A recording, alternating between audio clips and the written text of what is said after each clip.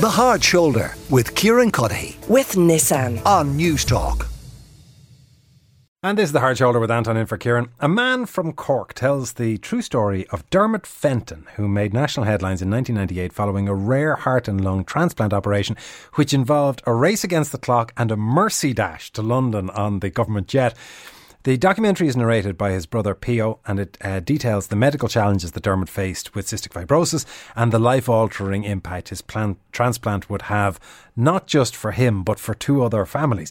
And in fact, in this small snippet that we have here, Dermot's friend Peter Curtin recalls his first time meeting Dermot.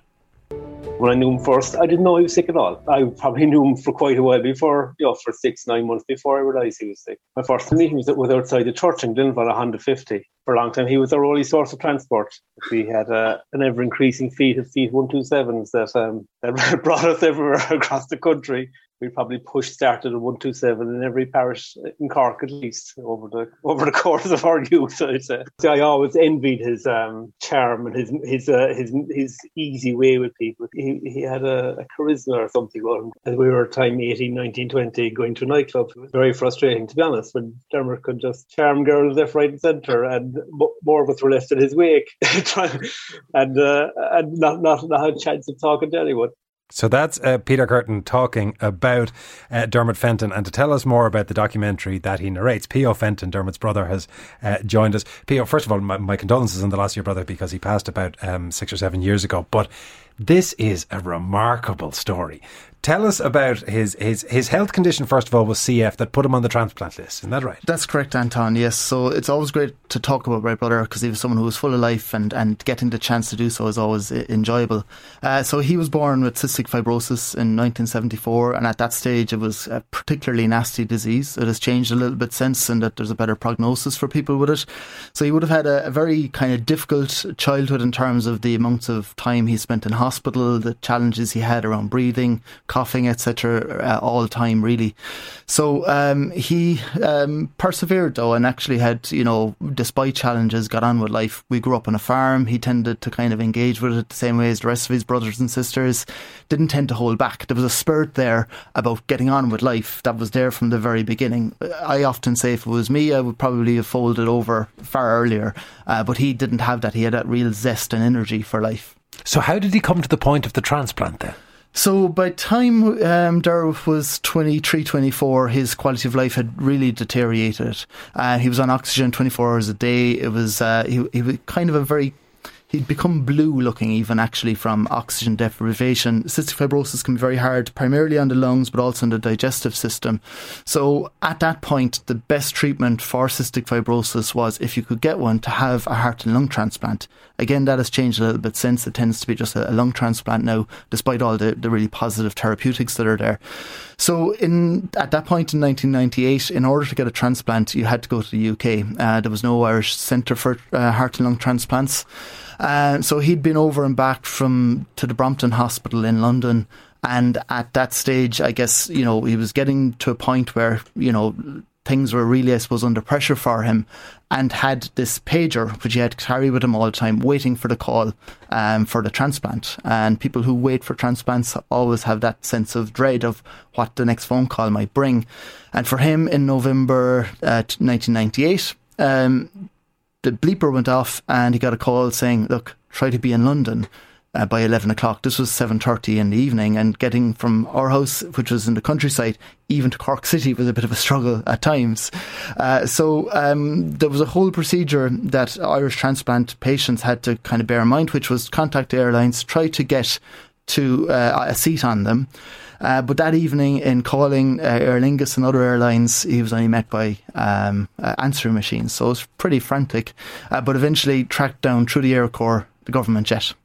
And I understand the government jet was in use. Yes, it was being refuelled in Baldonnel. It was about to carry Minister Tom Kitt to Brussels. He got a call saying, look, would you mind if we divert it to Cork?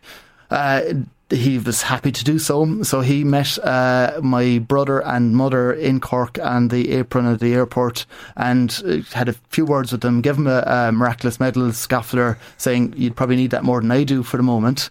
And off they took to London. Was Tom Kidd still on the plane? Still on the plane, yeah. He gave them a little bit of peace and quiet, in fairness, but he was a reasonably calming presence at that stage for Dara and for Mum, I have to say. So it was, and he considers it something that was very positive for him in terms of his political career. A nice story about the government jet is pretty rare, to be honest. And an amazing thing from your brother to get a call that says you've about 4 hours before you go through a heart-lung transplant. It doesn't give you a lot of time to prep for major surgery. So how did the surgery work out? So at that point, I suppose we didn't realise, but other people had got a similar call at that stage, and I'll come back to that in a little point. But he went into the operation around midnight. He was out by 8:30 the next morning. The type of operation that he was subjected to was called a domino transplant. So there was 3 people involved at that stage. Some poor chap who had died, whose heart and lungs were going to be transplanted into my brother. And because at that stage, my brother's heart was actually reasonably fine, they were able to transplant it from him into someone else. So all of this was happening in one operating theatre. A very unusual type of experience, like performed by one of the leading surgeons in the world. And he came out of it very well. So recovered very quickly. He had that pink glow to his skin very quickly. And there was a whole fuss around it, which kind of carried us through it. So I suppose some of the more interesting things that happened, one was after he woke up from his operation, he requested a pint of Guinness, which he was very fond of, and which he got and had many of subsequently. The second thing that was quite interesting about that was that the domino aspect of the transplant, we weren't really aware of fully at the time. But a number of weeks later, he was in the hospital, he was in the gym, kind of trying to build up his strength, and got chatting to this woman next to him. And it was a transplant hospital, so there was a tendency to compare notes, so to speak. And in the course of that conversation, they realised that she had his heart in her at that point in time. So he went from kind of being basically seat-bound to suddenly up on a little cycling bike next to a woman who was also powering her bike through what was his heart. And thankfully, she's still alive, actually, which is great to hear 24 years later. So it's quite fascinating. That's remarkable. So his heart is still keeping somebody alive as we speak. Indeed, yeah. So look, it's a comfort to us at this stage, to know that some aspect of him is still walking the earth at this point. And it's been we talk about that in the documentary, which was expertly produced by Daniel Kyle, I have to say. But one of the more interesting things that happened subsequently for me, and it attests, I think, to the sliding doors nature of life sometimes, was we hadn't realised that someone else had got a call on the night that my brother had the transplant as well, saying we might have a heart and lung for you. So when I wrote about this about 4 years ago on Twitter, a girl got in contact, Leona, and she asked me very specific questions about the transplant, and I was like, where is this going? I was very unsure. And in the course of our interactions, she explained basically that her mother had got that call at that stage, and the same night that my brother had. She was in London in hospital at that point.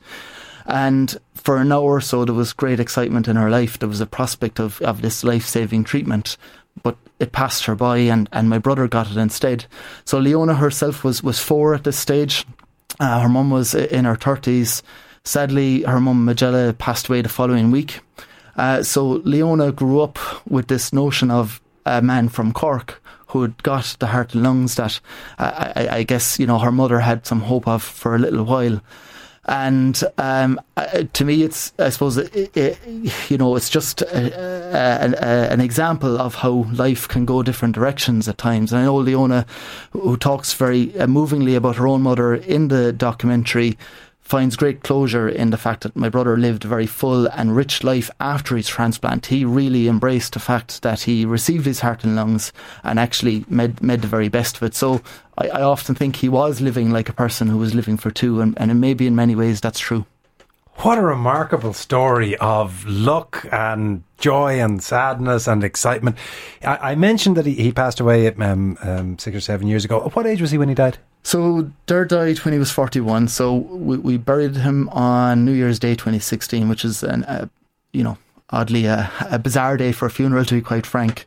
He had been living quite well up until about 2 or 3 days before he died. He was up on a tractor doing his normal day's work, and then just over the course of a number of days, things went away from him. But given CF back in the day, that wasn't a bad run. Not at all. And I mean, it was testament to his spirit that he was able to persevere for so long. And again, you know, I like meeting people now who've CF and kind of hearing the more positive stories about treatments that people have had. I guess the final comment I'd make is that we're still having a conversation in this country about organ donation and opt-in and opt-out. We've been having that conversation for a long time, and hopefully maybe we'll get to a point where those conversations will come to a close soon. Particularly when, as you say, Dermot's heart somewhere is still keeping pumping somebody alive. Yes, indeed. What a story. It's A Man From Cork. It's premiering on News Talk on Sunday the 27th at 7am, and then it's going to be repeated Saturday, December 3rd at 9pm, and of course it'll be on Go Loud and all major podcast platforms. The Hard Shoulder with Kieran Cuddihy. With Nissan. Weekdays from 4 on News Talk.